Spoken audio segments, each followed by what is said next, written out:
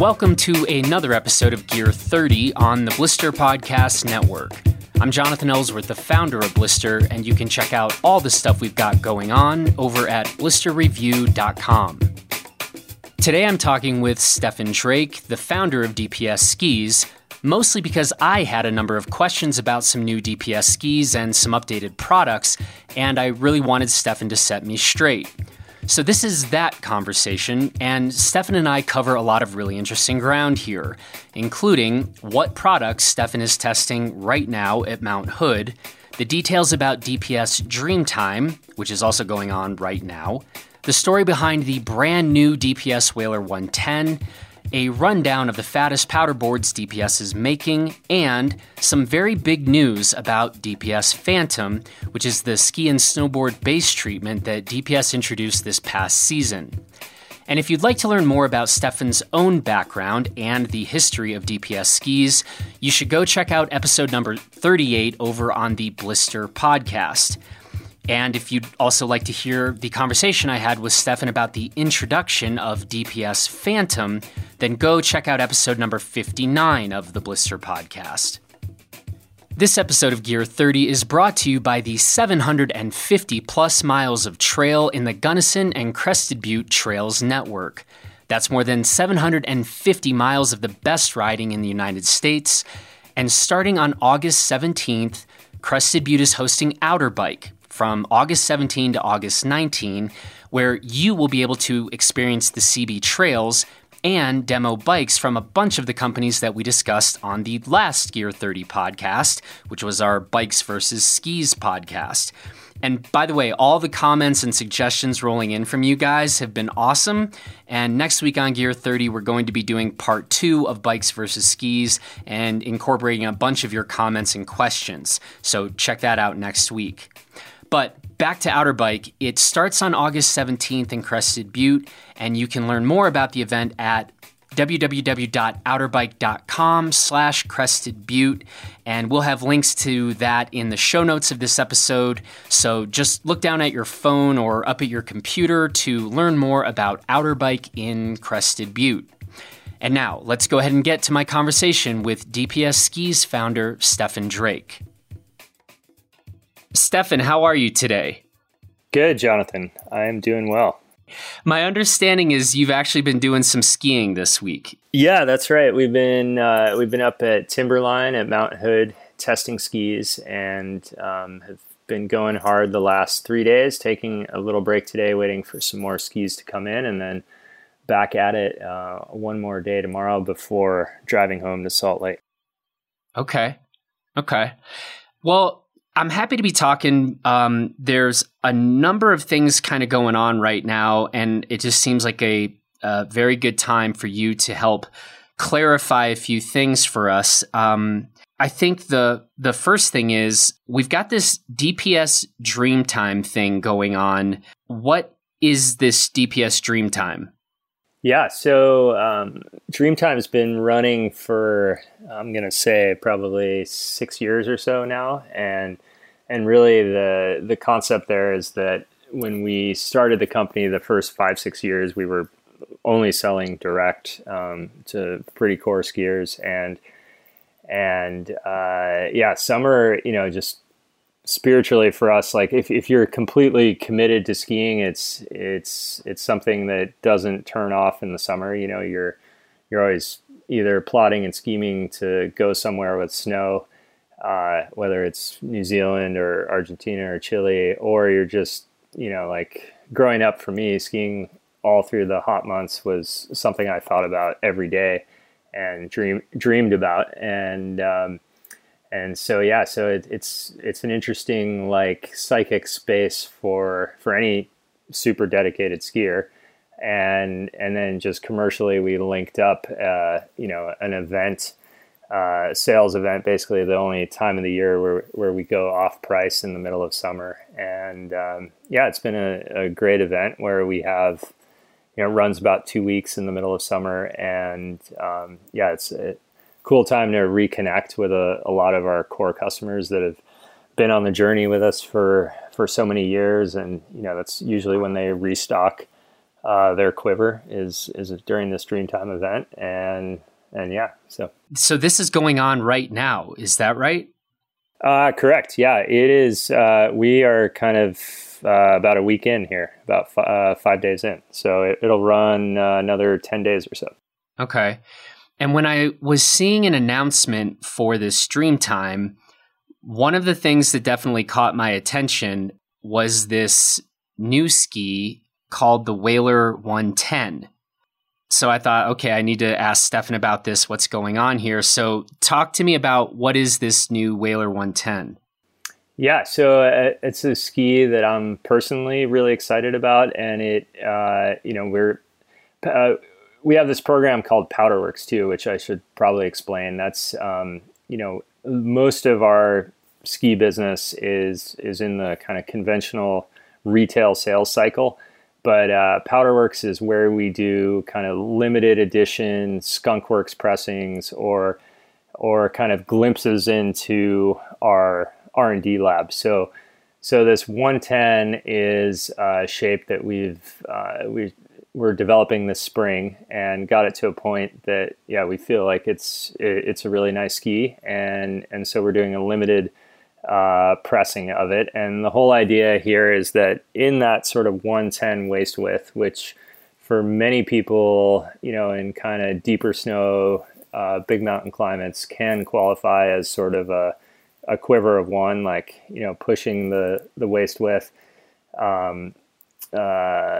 Pushing waist widths, that can be a quiver of one for some, a powder ski for others. But it kind of, in that waist width zone, as you're sort of like bridging the gap between kind of a big mountain ski and a pow ski. And in our current lineup, we've had the perennial 112 sitting there, but that's a kind of a unique ski and has its own distinct feel and design. And being a 15-meter radius ski and very easy to ski for some, it's exactly that and has a lot of versatility. But for folks that want more contact length and want to bend into more of the flex pattern with a longer radius, that's exactly where this 110 sits. So it's more chargy than the Whaler 112 for sure.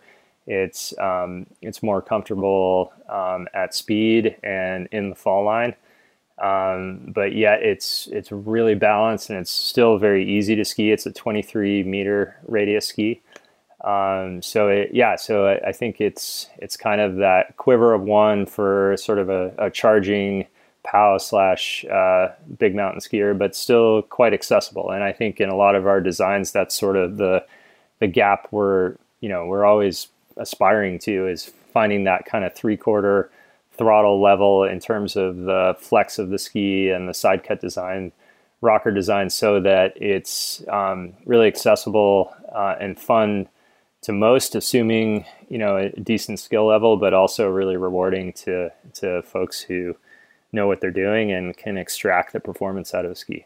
One of the questions I had was how similar this is to the Whaler 112 RPC.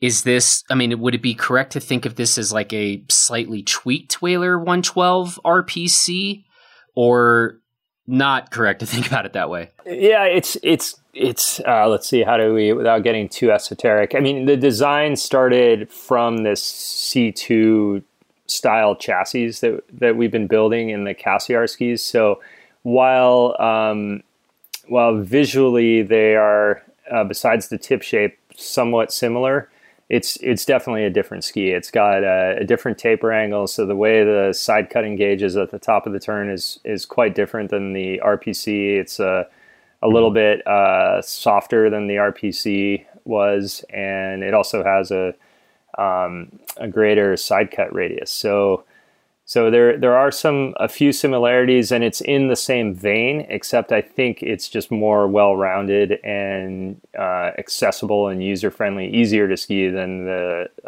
and smoother than the RPC was. Okay. That's a good segue for me to ask you just about the various DPS constructions being used across, the entire range of DPS skis right now. Can you define those for me? Yeah, and I think once people get into DPS world, it's we always started from. I think it's probably best to just kind of start from the beginning to explain it all, and it isn't the most. It takes a little bit of understanding to get the whole picture here, and I think it goes back to how we got into building skis in the first place. We wanted to say that construction matters and layup matters, and so in that sense, we had our flagship carbon skis, which used to be called Pure, and then they evolved into Alchemist, which is the current sort of flagship carbon construction. And then we have a more traditional glass construction, which is Foundation. And then we have our touring construction, which is currently Tour 1. So we delineate things by both shape and construction. And there's two different trees there. So construction first.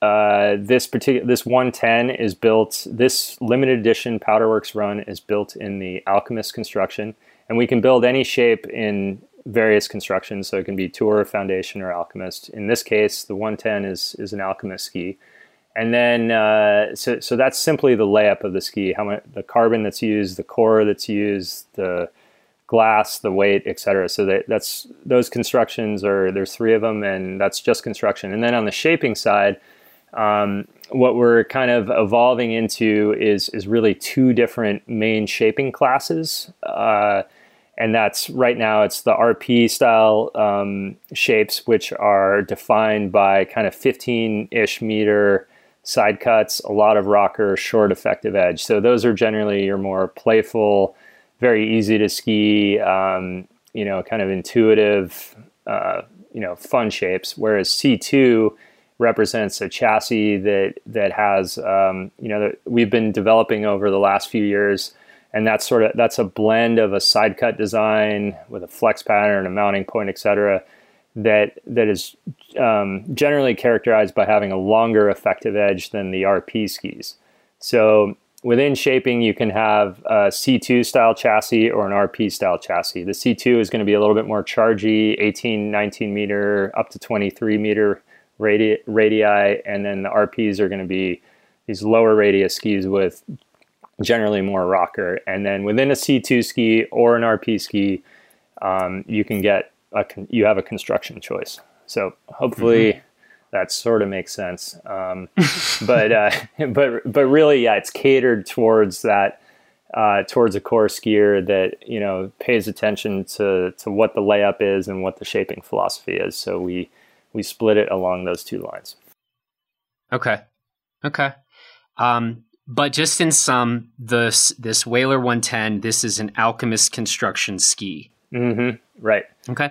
And again, it's a limited edition pressing, so it may or may not enter the normal inline ski lineup later on, and if and when it does, it can come out in multiple constructions. So it's defined by a C2 chassis, i.e. it's got slightly longer running length. It still has a bunch of rocker, but not as much as an RP.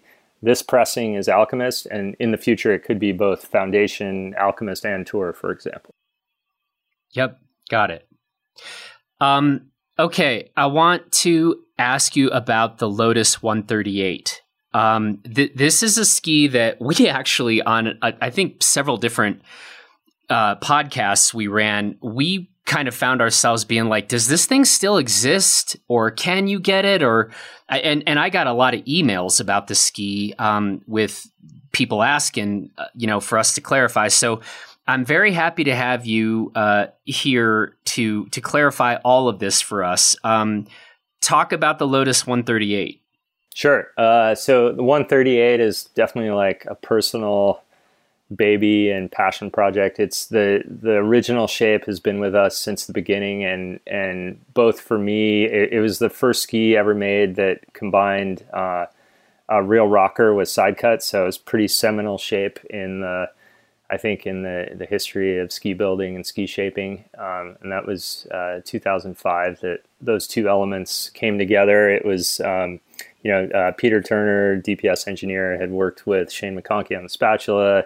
I'd been working on this Lotus 120 before, which was the kind of first marketed rockered ski in 2002, and basically those two worlds collided to create this 138, which, if you think about the merging of those two elements, is kind of set a precedent for sort of all modern freeride skis, i.e. rocker side cut combo. So it's I think it's somewhat, it's special historically in a sense. And then also just the way it's skied and for me personally, I transformed, my approach to the whole sport, and realized, some of the mind skiing dreams that I had in terms of planing, with high speeds in powder and creating G forces and skiing outside of the fall line and being much more creative. And I think for a lot of people too, it's been a pretty transformative ski. And so it's gone through a couple design iterations over the last 10, 13 years. And some of them have been rocker, some flex, a little bit of side cut, but it's not too far from its original self. And the deal with it is that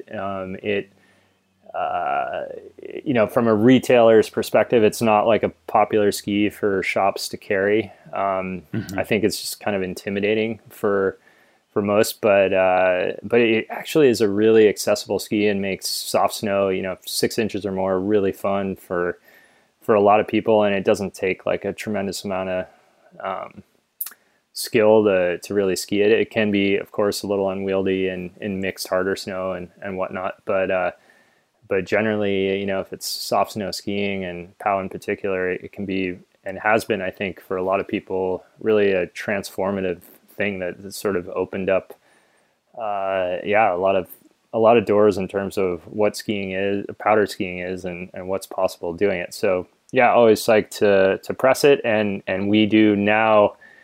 We do limited pressings of it, generally one per year. So in this case, it coincides with Dreamtime, so it's become a little bit of a rare bird and kind of harder to get, but we're still, that's our lifeblood and kind of the soul of our, our original existence was this sort of design. And I hope to keep pushing it forward. We have grand plans to keep evolving both it and the spoon over the coming seasons. So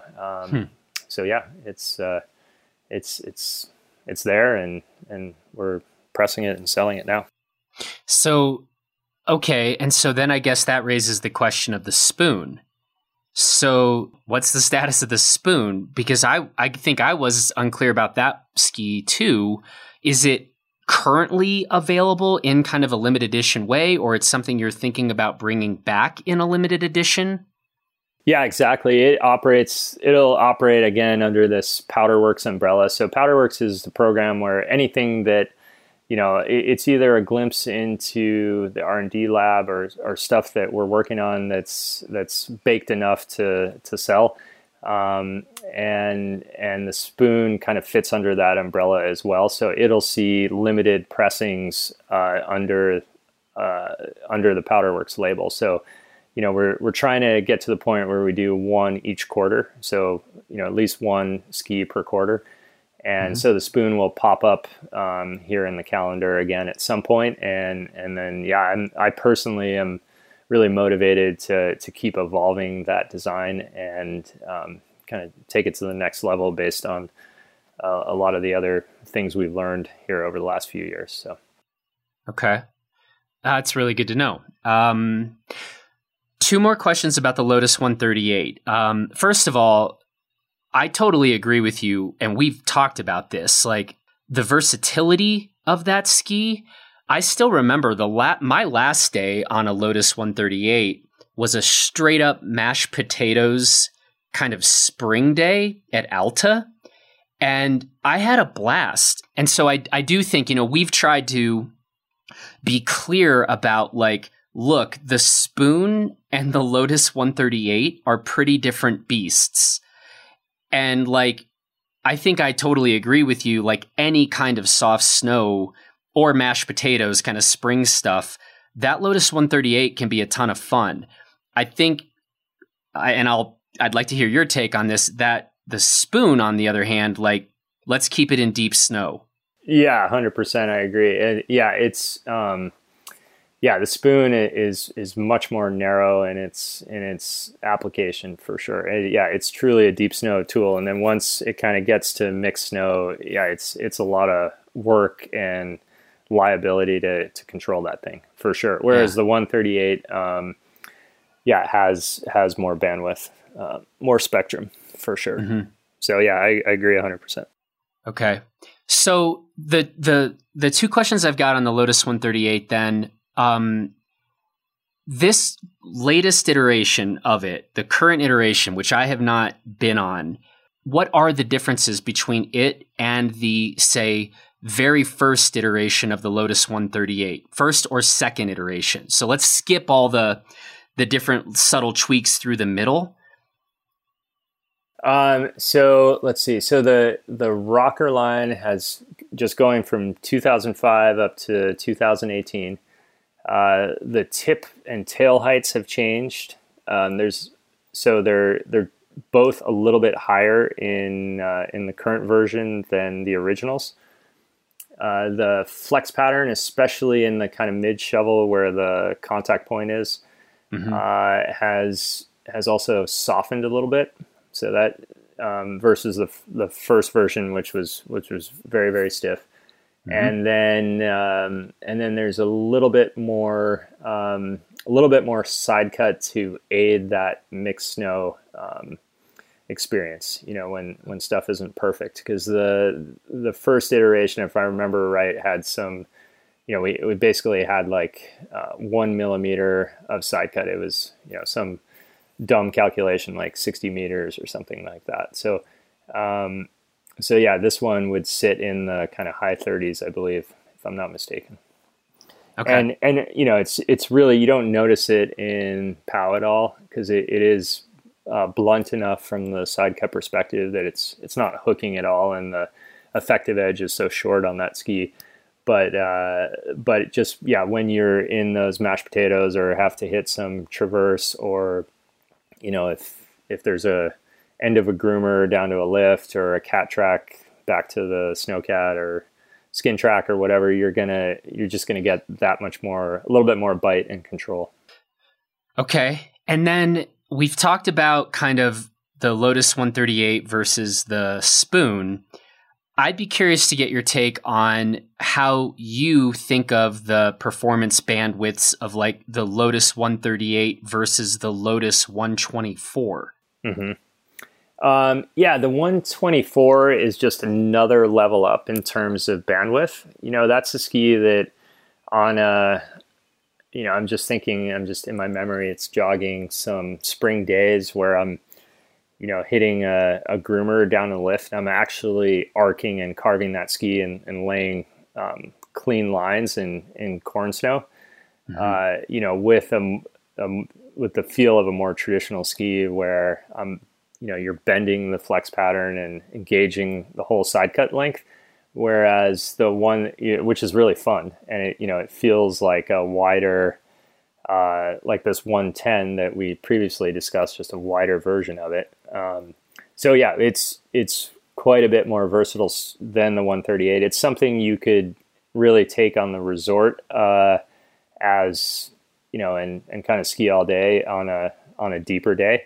Whereas of course you can do that with a 138, and I've known guys that's almost their daily in places like Jackson, which I personally wouldn't want to do. It's just not as comfortable, but you will kind of get through the day on that mixed snow. So it's more like hard snow and mixed snow. The 138 it's engaging and you're grabbing an edge, but it's not like you're really working the ski in harder snow and getting those kind of good sensations from the side cut and flex pattern. It really comes alive in POW, where the 124 is going to give you just a little bit on both sides of the coin.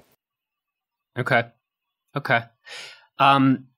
Bonus question, just because I feel bad because we're not talking so much about the narrower skis you guys are making. If you had to pick one of the narrower skis, like say the Cassiar 79 or Cassiar 87 or Cassiar 94, what one ski would you want to, I don't know, highlight, either just because you happen to personally like it, or I don't know, you guys are just particularly excited about? Yeah, I think there's maybe two that come to mind. Like the 94 for where I live in Utah, like is an Alta snowbird type resort ski on the average non-POW day, I think is, it's just a really nice all-arounder. It's going to take you everywhere.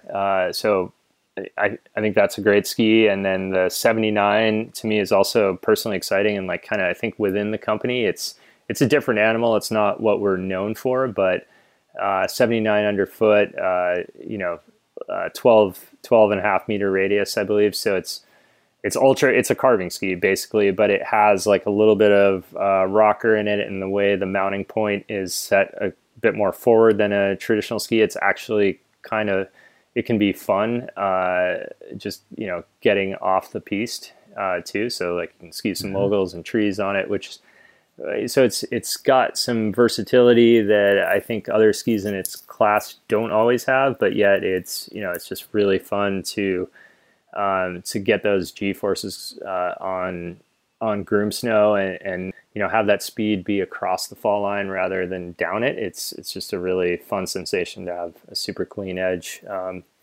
carving a ski like that. So yeah, I think there's fun stuff across that spectrum, but those are the two that pop for me.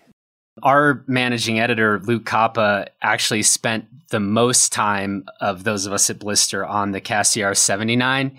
And he actually kept talking about like how versatile it was, like surprisingly versatile. Oh, that's cool. And then we just started joking about, like, when we do our quiver awards, we just started calling it Luke's one ski quiver. Huh. And so we'll see. Pressure is now on Luke officially to make that his final pick for his one ski, all conditions, all the time.